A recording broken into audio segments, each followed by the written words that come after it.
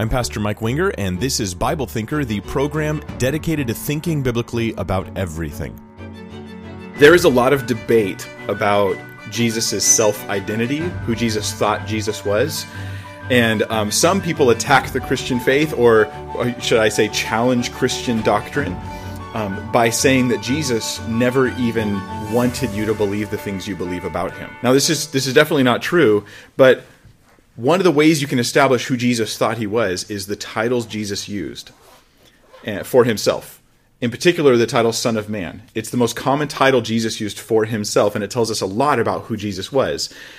Some of us probably don't realize this. We just tend to think Son of Man refers to the humanity of Christ, but it actually refers to a lot more. And it fits here in our Jesus in the Old Testament series. The reason why I'm doing this is because when Jesus uses the term Son of Man, that has a heavy, value-laden, meaning from the Old Testament. So Jesus is using a title that he didn't invent, that came from the Old Testament, or I should say he invented it, but just before his incarnation. And this comes with a lot of weight behind it. And we're going to look into that today. It's a key to knowing who Jesus was. In Matthew 16, verse 13, I'll say this, by the way, I know I announced, for some of you guys, I announced that I was going to be doing the feasts of Israel in the book of Leviticus. We're going to look at the 7 feasts of Israel and how they typify Christ. But I'm pausing on that. Probably next week we'll do that. The week was just too crazy. So I wasn't able to prepare it in time, and I don't want to teach it when it's not ready. Despite appearances, I'm going to wait until it's fully prepared. So here we are, Matthew 16:13. Who is Jesus? Well, in this passage, it says that they came to the district of Caesarea Philippi, and Jesus, he asks his disciples, quote, "Who do people say that the Son of Man is?" And I think there's like almost a tongue-in-cheek hint here at who Jesus is, because he's like, who do they say that the Son of Man is? This is Jesus' title for himself. It's very clear he uses this title more than any other title. He calls himself Son of Man more than he calls himself anything else, and many more times, actually. And we tend to think that it just refers to his humanity. Like when Jesus says this, I'm the Son of Man, we're just thinking, if you're the son of a man, then you're a man, as in mankind. Man here means not male, but human. That's what it means. Son of human. That's what he's saying. And that's true. It does speak to his humanity, but the Old Testament shows us there's a rich background for Jesus' life and teachings, and there is for this phrase, Son of Man, as well. So we're going to look at some Old Testament connections to this title of Jesus, and I think it will bless you on how bold and full the claim of who Jesus is embedded in the phrase Son of Man. So first off, the first thing you get in the Old Testament, if you just do like a survey of all the passages where the phrase Son of Man comes up, the first thing you get is how humble and lowly it is. So Psalm 8, we're going to look at that. Psalm 8, verse 4. You guys know this. It's actually in some of our worship songs. What is man that you are mindful of him, and the Son of Man that you care for him? Now this term, Son of Man, in this verse, it's saying, like, who are we that God even cares about us? We're so lowly. We're so weak. We're so small. We're here today, gone tomorrow, like a grass of the field, burnt up and gone. That's the idea. So we are lowly. So Son of Man has a humble, lowly feel to it. It's the idea is that here's Adam. Yeah, he was created to rule. But he was cursed. From dust you came, and to dust you shall return. Yes, and you will have struggles in life, and you will have this burden placed upon you, and your kids, the sons of man, the sons of Adam, right? They're going to be suffering the same kinds of things. So it's this lowly, burdened kind of feel. In Numbers 23:19, we have it again, and this is a passage you might think, don't bring that up, Mike, but actually I think it's really interesting and how it relates to Christ. It says, God is not man that he should lie, or a son of man that he should change his mind. Has he said, and will he not do it? Or has he said, and will he not do it? Or has he spoken, and will he not fulfill it? Now, at the time Numbers is written, Jesus is not incarnate. So I'm not bothered by the thing where it says God is not a son of man. Well, he wasn't. The incarnation was an event in history that had not taken place yet. God is not, part of his eternal nature was, from time eternity, was not that he's like man. No, he had to take on human form. That's what makes this so crazy, is because we're so lowly. We're so far down here. That's the idea. And that's the emphasis here. However, when Christ came and took on human form, he was unlike all of the other humans because he walked in perfect sinlessness. So we don't think he's like behaviorally like a human, but he became positionally like a human, the Son of Man. In Job 25, verse 6, we have another statement that I think is really, really neat for this series, Jesus in the Old Testament. Excuse me. Pardon me, I'm merely a son of man myself, in the lowly sense, that's for sure. Job 25:6, it says, "How much less a man who is a maggot, and the son of man who is a worm."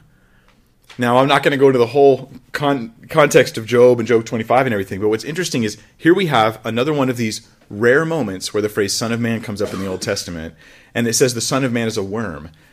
Now, you might be like me wondering, what do you mean worm? What's the Hebrew for worm there? Because there's a certain kind of worm that seems to represent Christ being this toloth worm that climbs up a tree and attaches itself to the tree and it dies and its offspring have to consume it and it creates red dye out of it and you make shellac out of it and then it sits on the tree and turns into white flaky stuff like from scarlet to like white as snow. Like there's this neat thing about this toloth worm, and that's the word that's used here in Job 25:6. It's the Son of Man who is a worm. Who is a worm. This is not, I don't think, a reference directly to Christ. It's a reference to humankind. We're lowly like worms. So Son of Man has this really strong like vibe to it. Like it's like you're just a pathetic human, right? Like in the Star Trek universe, like when the Klingons say "human," you weak little human, like that. No, anyway. Some of you guys know what I'm talking about. It's like you're just weak, little, pathetic, little humans. That is the idea. That's the idea of Son of Man. Now you can already see that this does apply to Christ. Right? He comes in lowly form. He's born in a manger, which is not a good thing. You know, and he comes and he lives in poverty. Right? When his mother Mary goes to offer the offering after having a boy, she offers the special offering that's given if you're in poverty, if you're poor. And you give the 2 turtle doves because you can't afford the proper offering for this child. So it's to say he's lowly. When he says the Son of Man has nowhere to lay his head, he's lowly. But there's a lot more here. That's just one aspect of the whole Son of Man thing, and it gets much better. So Psalm 80 is what we'll look at next. So you're going to want to turn there. We're going to read through Psalm 80. This is going to show the Son of Man as the restorer of Israel. And Psalm 80 is one of those psalms where you're like, you read it and you go, is this a messianic psalm? Or is it like something else? Because as you read the end of the psalm, it feels very much about Jesus. And as you read the beginning of the psalm, it feels very much about Israel. And you can't quite identify where the shift takes place through the psalm. But I think that's intentional. Because Christ came as the representative, fulfilling what Israel couldn't do and doing for Israel what Israel needed, as well as for the whole world. This is what I would say is like a prophetic typology here in Psalm 80. Now, because of our background in the Jesus in the Old Testament series, I think that this will click for you. But if you thought prophecy has to just be simple predictions about future events, simple fulfillments, well, that's one kind of prophecy. And I like that kind of prophecy. It's good evidence for the Bible. But there's also another kind of prophetic thing, and that's typology. And so Psalm 80 is like a typological psalm. It's messianic. And as I've told our youth ministry sometimes, I'll say it's messianic-ish. That's kind of how it is. Where it's not, this is about Messiah, but it is about Messiah. But it's more embedded in the figures and the foreshadowing than it is this sort of clear statements. So we'll look at it here. It's going to say that Israel is the vine. It's going to show that Israel has come out of Egypt. Do these things sound familiar? Out of Egypt? In the Matthew study in this series, we talked about out of Egypt and how that related to Israel and Christ. So it starts out about Israel, but as it goes on, it more and more becomes about Christ. Psalm 80, verse 1. I'll start at the very beginning here. To the choir master, according to the lilies, a testimony of Asaph, a psalm. Give ear, O shepherd of Israel. Remember who is the good shepherd? You who lead Joseph like a flock, you who are enthroned upon the cherubim, think of the tabernacle here and what it represents, the heavenly scene that it actually represents, shine forth. Before Ephraim and Benjamin and Manasseh, stir up your might and come to save us. Restore us, O God, let your face shine that we may be saved. So it's the beginning of the psalm, like a lot of psalms, it has like a summary idea in the beginning. The beginning is, help us, Lord. You are way up here. You're all these wonderful things. Now help us. We need help. Now it's going to talk about what's going on, why they need help. Verse 4, O Lord God of hosts, how long will you be angry with your people's prayers? You have fed them with the bread of tears and given them tears to drink in full measure. You make us an object of contention for our neighbors, and our enemies laugh among themselves. Restore us, O God of hosts. Let your face shine, that we may be saved. So what they're being saved from is judgment. God's anger, and this is, is God an angry God? Look, if God's ever angry, which he is sometimes angry, it's because he should be. His anger is proper, unlike most of my anger, which is generally misplaced, which is why I try to not let it affect my actions and attitudes as much as possible. God's anger is proper. It's good. So when it says, God, you're angry at us, it's because they deserve his anger. But they're appealing to him, the one who's mad at them, to save them from his anger that is rightly deserved. This sounds to me like salvation, right? This is exactly what I need. So they say, restore us. They're drinking bitter judgment. They're drinking bitter judgment. This you can kind of see how some of this connects to Jesus, right? He ends up drinking the judgment. He drinks the cup, right? He fully drinks down that cup that he spoke of in the garden. Then in verse 8, you brought a vine out of Egypt. A vine out of Egypt. That's Israel, right, in the passage. But it's also Jesus. He is the vine. I am the vine. And Matthew, he came out of Egypt, fulfilling what Hosea said about Israel, how they had this kind of out of Egypt theme that went through.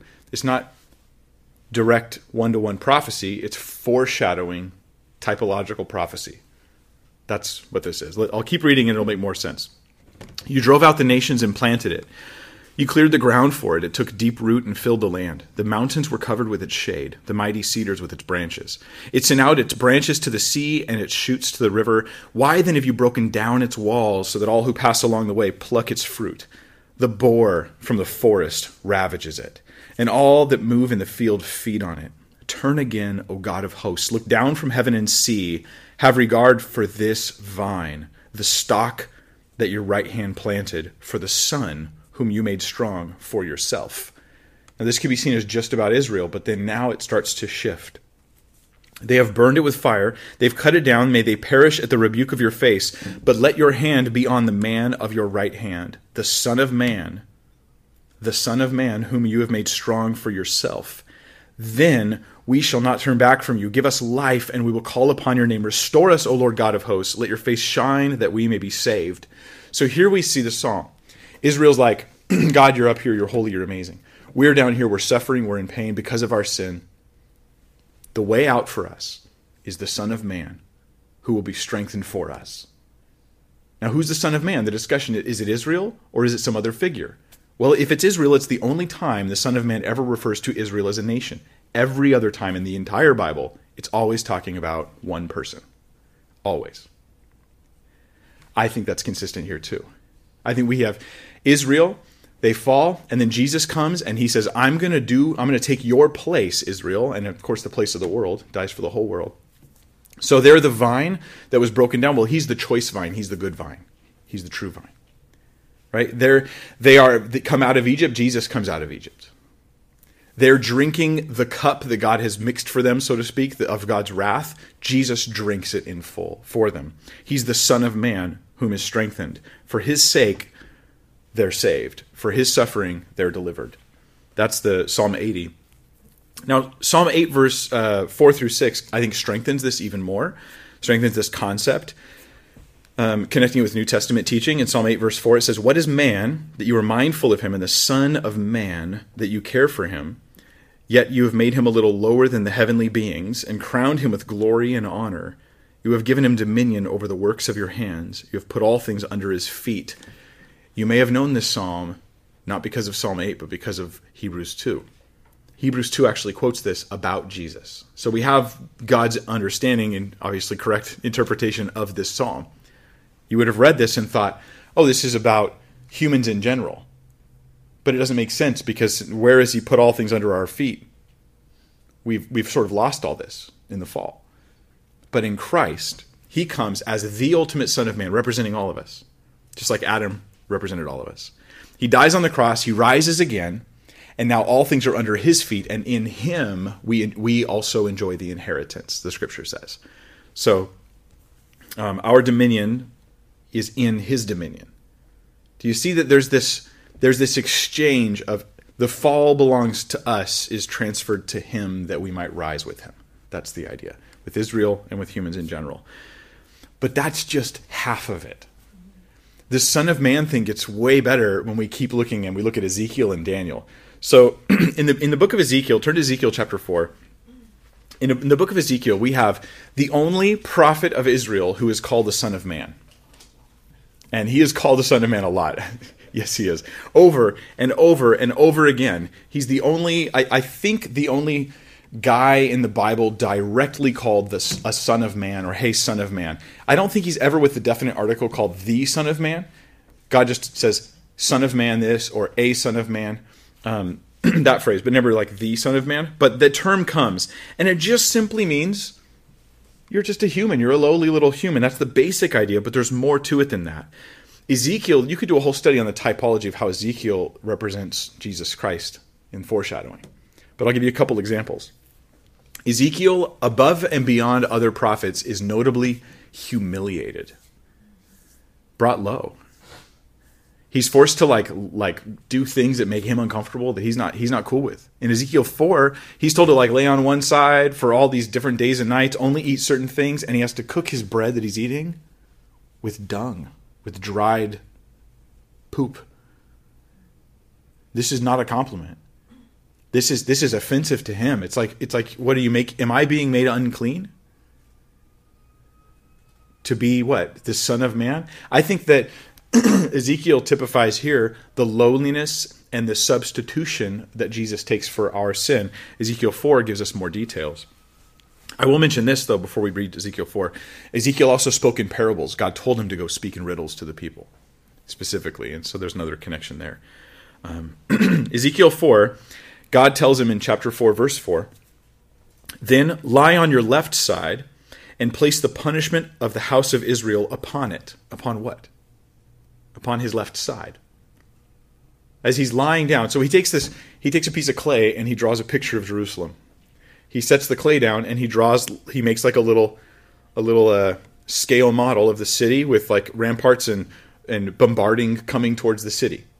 And then he lays down on his left side in front of that. And he's the one who's taking the sin upon himself. This doesn't really make a lot of sense, does it? Not until you come to Jesus. But let's keep reading. "For in the number of days that you lie on it, you shall bear their punishment." Remember that phrase, bear their punishment. Verse 5. "For I assign to you a number of days, 390 days, equal to the number of years of their punishment. So long shall you bear the punishment of the house of Israel. And when you've completed these, you shall lie down a second time, but on your right side, and bear the punishment of the house of Judah. 40 days I assign you, a day for each year." So he lays on his left side, lays on his right side. I think that he probably did this during the day when he was trying to do his prophetic ministry. He would lay there and either he'd be preaching, like he did these weird things that would cause people to come and see him and get the message across. But I think he probably went home at night or whatever. I don't think he was like laying there immovable that whole time. I think that was just his main thing, is he'd just be laying there most of the time. But this phrase, bear their punishment, bear their iniquity, this is really interesting because it's rare for God to say that anybody would bear the iniquity of another person. But Ezekiel, this prophet called the Son of Man, who does these embarrassing things, bringing in a sense like iniquity almost upon him, at least symbolically. The other people who were told that they would bear iniquity are, do you guys know any of who they were? The high priest. The high priest was to bear the iniquity. In Leviticus 10:17, it says that you may bear the iniquity of the congregation to make atonement for them before the Lord. In Numbers 18:1, it says it again. The high priest bore the iniquity of the people. Another time we get this bear the iniquity is Leviticus 16:21. We'll talk about this a little bit next time around. But it's the Day of Atonement where there's this scapegoat, and they confess upon this goat the sins of Israel.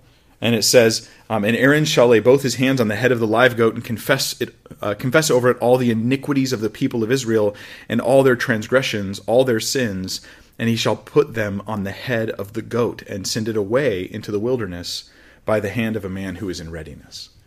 So the high priest, who represents Jesus, he bears iniquity. The goat, the scapegoat, who represents Jesus, he bears iniquity.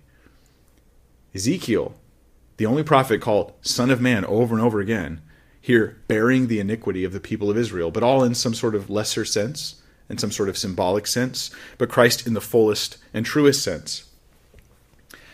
There's one other time, the only other time in the Bible where this bear the iniquity thing comes up. It's not only is it with the Son of Man prophet Ezekiel, but it's one other time, and it's in Isaiah 53, and I'll read it to you. It occurs 3 times in the Isaiah 53 passage, verses 5, 6, and 11. So here's Isaiah 53, 5. But he was pierced for our transgressions. He was crushed for our iniquities. Now, before someone goes, wait a minute. Ezekiel said bear his punishment.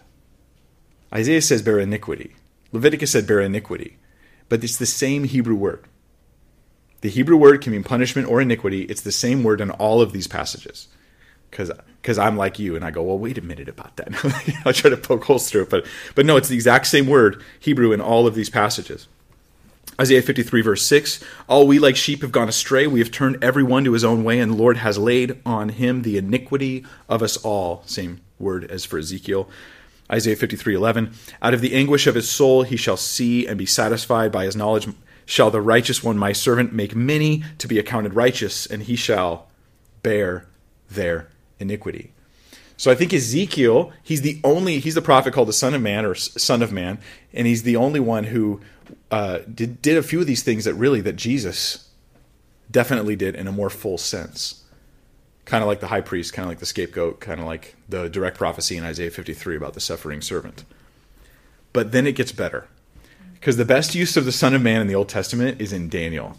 In Daniel chapter 7, this is what we find. I'll give you a quick summary of Daniel 7.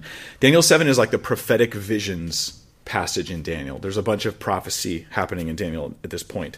The visions have different kingdoms coming, and they're kingdoms of man, kingdoms where God is, he's ultimately sovereign, but he's not the one this kingdom is yielding to deliberately, right? He's working his will, but they're not according to their submission. So they're in rebellion to God, these various kingdoms of man that rule. And at the end of all those kingdoms, we get to the final kingdom, which is God setting up his own kingdom. So that's this part of the vision's about, when God sets up his own kingdom. We would look at this as the second coming of Christ. In Daniel 7, verse 13, it says, I saw in the night visions, and behold, with the clouds of heaven there came one like a son of man. He came to the Ancient of Days, and was presented before him. And to him was given dominion and glory and a kingdom, that all peoples, nations, and languages should serve him. Harken back to earlier in Daniel, where Nebuchadnezzar tried to get all peoples and everyone to bow down to his gold image. And then he's like, no, everyone's going to be bowing down. But it'll be to the Son of Man character. His dominion is an everlasting dominion, which shall not pass away, and his kingdom one that shall not be destroyed. So it's a permanent kingdom. It's the final kingdom, and it's the kingdom that pleases God. And this person's the Son of Man. Now, Son of Man's a lowly title, isn't it? Son of Man, it's lowly. Yet it also has this substitutionary aspect to it. Oh, you're going to save Israel. But then it has this highly exalted aspect. In fact, in Daniel, the Son of Man is presented to the Father, the Ancient of Days, with the sense of like, ah, yes, you are worthy. You can rule the kingdom now. Well, in Revelation, we have this in detail. Worthy are you, O Lord. And then it specifically talks about how Christ is worthy to come and take the scroll and basically take over the world. It's an exalted man who's presented, given dominion and a kingdom forever. And that phrase, serve him, in verse 14, is really interesting too. Okay, so Daniel, here's either information you'll love, or you're going to be like, TMI, Mike, stop, too much information. But in Daniel, the middle of the book of Daniel, from Daniel 2, verse 4, all the way through 7:28, it's written in a slightly different language than the rest of the book of Daniel. Daniel's written in Hebrew, right? But Daniel 2:4 through 7:28 is written in Aramaic. It uses like Hebrew letters, but the language is actually Aramaic. So it's written in Aramaic. So the word serve here, it's a specific word, and it's used 9 times in that section of Daniel, in that Aramaic section. So what does it mean by serve? Because some will say, well, serve just means that they're going to do what he says. But in every single other use, all 8 other uses of this word in the Aramaic section of Daniel, it's always used to refer to serving and worshiping a deity. every time. Either some false god that people shouldn't be serving and worshiping, or the true God, right? Like Shadrach, Meshach, and Abednego, we will not bow down and serve your gods. That's the idea. The implication is that this Son of Man comes and he inherits all things, and and all peoples bow down and worship and serve him like he's God. Well, that's interesting. So, what did Jesus mean when he said, I'm the Son of Man? Like, I have lots of different passages here, right? I could say, well, he meant just that he's lowly. Or he meant that he's like Psalm 80, like it's this typological fulfillment. He's going to be taking the place of Israel. Or he meant like this Daniel thing where he is the one coming to establish the kingdom of God and he's to be worshipped. What did Jesus mean? Well, there's a way to determine what Jesus meant. You read what he said, right? And so in Matthew 26, we actually have a conversation where Jesus exposes to us what he meant by the title Son of Man. So what did Jesus think about it? Matthew 26, verse 63.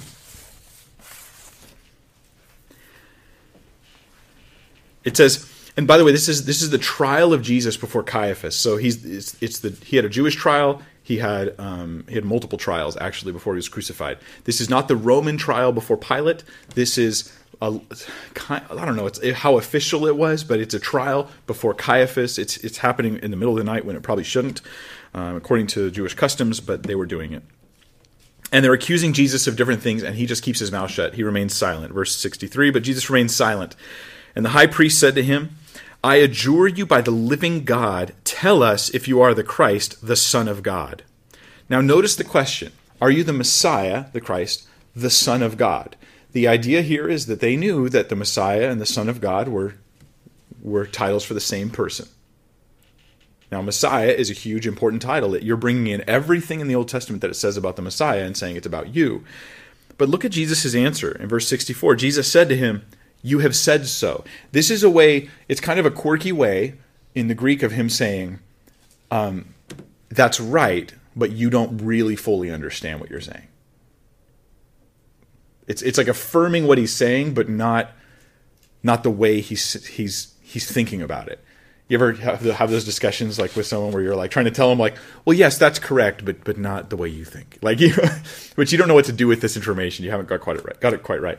Then he goes on and he says this, but I tell you, from now on, you will see the Son of Man seated at the right hand of the power. Of the power? Well, he's talking about God. He's talking about the Father here. And coming on the clouds of heaven. Now, this may seem like a riddle to a lot of us, but Caiaphas the high priest knew exactly what Jesus was doing. He's quoting Psalm 110. He's quoting Daniel 7, verse 13 and 14.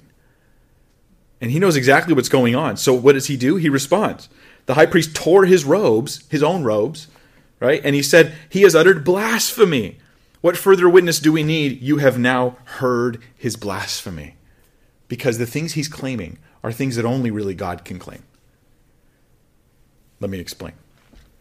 In Psalm 110, verse 1, this is the Melchizedek psalm. You are a priest forever according to the order of Melchizedek. It's a highly messianic psalm, quoted in the New Testament so many times. Jesus used it to pose a riddle to the was it the scribes or the Pharisees or Sadducees? I forget which one it was he riddled them with. But he says, riddle me this, Batman. He says to them. That was the Passion Translation version. Jesus said, riddle me this, Batman. If the Messiah, right, is David's Lord, well, then who is the Messiah? That's kind of what he comes out with Psalm 110. And it says, the Lord said to my Lord, sit at my right hand until I make your enemies your footstool. And so it's like, well, who's David's Lord? He's the king of Israel. Who is his Lord? The Lord Jehovah, Yahweh, right? He says to David's Lord, well, who's that? So he's trying to say he's greater than David. As Jesus said, greater than David, greater than Abraham, greater than the tabernacle. He was trying to show who he was. But this sit at my right hand until I make your enemies your footstool, I think that Caiaphas understood this is what Jesus was saying when he says, you will see the Son of Man seated at the right hand of power. And then when he comes on high, it's to take that kingdom. That's the reference to Daniel. In fact, that phrase, rides on the clouds, everybody knew, every good Jewish person knew, Yahweh rides on the clouds. It's Yahweh who rides on the clouds. It's not you. It's not your grandma. It's not your favorite football player, right? Like this is Yahweh. In fact, it was a title used of Baal from back in the day. They would say Baal was the cloud rider, the one who rides on the clouds. So when the scriptures use the term that Yahweh rides on the clouds, it's like a slap in the face to those who believe in Baal. I mean, you know what the scripture says about Baal. It's like these things, they're false images, false gods. It's all fake. And basically they're trying to rob from God things. So that was kind of like a big slap in the face. Like God has this title. He is the one who has all the authority of heaven, is the idea. Well, the Son of Man is going to come with the clouds, coming on the clouds of heaven. And the high priest, of course, responds. So Jesus is affirming that as Son of Man, he's more than just a man. He has all of these aspects of these Old Testament statements. He's this lowly servant. He's just a human destined to die. Yet he has this sort of glorious future where he comes to reign and set up God's kingdom. Yet this Psalm 80, he has this sort of substitutionary thing where he's going to save Israel. He'll be the one who comes and delivers them from the judgment of their sins. But Jesus, he knew that was more than just a lowly thing. Listen to other things Jesus said. He says in Matthew 9:6, the Son of Man has power on earth to forgive sins. In Matthew 12:8, he said the Son of Man is Lord even of the Sabbath. He claimed to be the boss of the Sabbath. In Mark 10:45, he says, even as the Son of Man came not to be served, but to serve, and to give his life as a ransom for many. Of course he knew he was here to substitute for you, be that substitution. So there's both sides. It's the glory and the glory of his second coming and the goriness of the first, of the suffering of the cross. John 5:27, it says, and he has given him authority to execute judgment because he is the Son of Man. Speaking of the Father, the Father's given him authority to execute judgment because he's the Son of Man. According to Matthew 13:41, the Son of Man has his own angels. He's going to come with his angels. They belong to him. And in Matthew 25:31, he's going to sit on the throne of his own glory. And there's something else that's interesting. Jesus refers to himself as the Son of Man over and over again. He never calls himself a Son of Man. The term is used in general of sons of men. They're just these sort of, we all share in this sort of weakness and frailty. We're sons of men. Even you girls are sons of men in that category, right?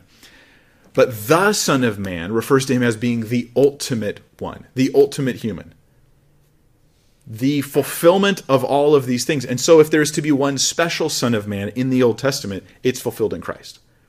So we look at sons of men as a general frailty of humanity, but the Son of Man as the one who will come and fulfill all the foreshadowings that we've seen before. Jesus never refers to himself as a Son of Man, always the Son of Man. Just like he refers to himself as the vine. We know that Israel's called the vine, or a vine. He planted a choice vine. They're like a vine, but Jesus says, I'm the vine. Israel's talked about as being a branch. Jesus, he's the branch. Scripture talks about manna from heaven. Jesus is the manna from heaven, the bread from heaven. Scripture talks about shepherds, how the leaders of Israel were shepherds. Jesus says, I'm the good shepherd. I'm the door. I'm the way. Jesus is the fulfillment of all of these ideas. That's the idea. So when you see themes in the Old Testament, like Son of Man or vine or branch, or the general ideas of prophets, he's not just called a prophet, he's called the prophet. Right? He is ultimately, he's the one of all those things. I think that it refers to Christ in his not only direct prophetic fulfillment, but in the typological foreshadowing fulfillment, how Jesus comes and he accomplishes everything that we fail, he does. So he's the Son of Man. This refers to his deity and his humanity. It's a huge title. The full scope of all that it means in the Old Testament is fulfilled in Christ. So who did Jesus think he was? Well, I think he thought more of himself than most people today think of him. I really do. He thought he was the Son of Man, a lowly human who had nowhere to lay his head. He thought he was God's agent for saving man by suffering in man's place. That he would die for our sins to pay the ransom for us. He thought he was the future, coming, permanent ruler of all who rides the clouds. That's all in the phrase Son of Man. No wonder why it was his favorite title for himself. Now, if you start with the New Testament and you don't know the Old Testament very well, you just think Son of Man. Why did he say that all the time? Why is he talking himself down? Jesus, you're so much more than that. In fact, even later authors in the New Testament didn't refer to him as Son of Man. They generally referred to him as Son of God, Christ, Lord. They would just call him those types of things. Jesus refers to himself as the Son of Man because I think he knows the plan that he's made and the fulfillment of all of it, that is it throughout all of the scriptures, because Jesus is throughout the Old Testament. So this is actually a study I share with you guys because I didn't have time to prepare the other study I wanted to share with you guys, but I thought it was something really neat to do. And one day I'll do a full-on teaching on Jesus' self-identity. We'll just look at all the passages where he talks about who he is. But this is just to get you to appreciate Ezekiel, Psalms, Daniel, and then to realize that even when they're hearing him teach these things, the high priest recognizes what Jesus is claiming of himself. Let's pray. Father, we thank you for the Son of Man and for the fulfillment of all of your promises and for all of the foreshadowings of the Old Testament that we see fulfilled in Jesus Christ, Jesus' self-identity. We just want to see who he is the way he said it, the way he saw it. And we pray, Lord, that we'd be armed against skeptics who maybe not even because they're trying to be deceitful, they just don't know. But that we, with a full knowledge of the scriptures, will be able to teach others who Christ is and who Jesus was saying he was, and the fullness of him coming lowly like a worm, that he might come again being the Son of Man who rides on the clouds, who is taken over all things. Lord, we bow now, we submit now, we yield now, we serve and worship you now, Jesus. And we pray for your glory in our lives. In Jesus' name.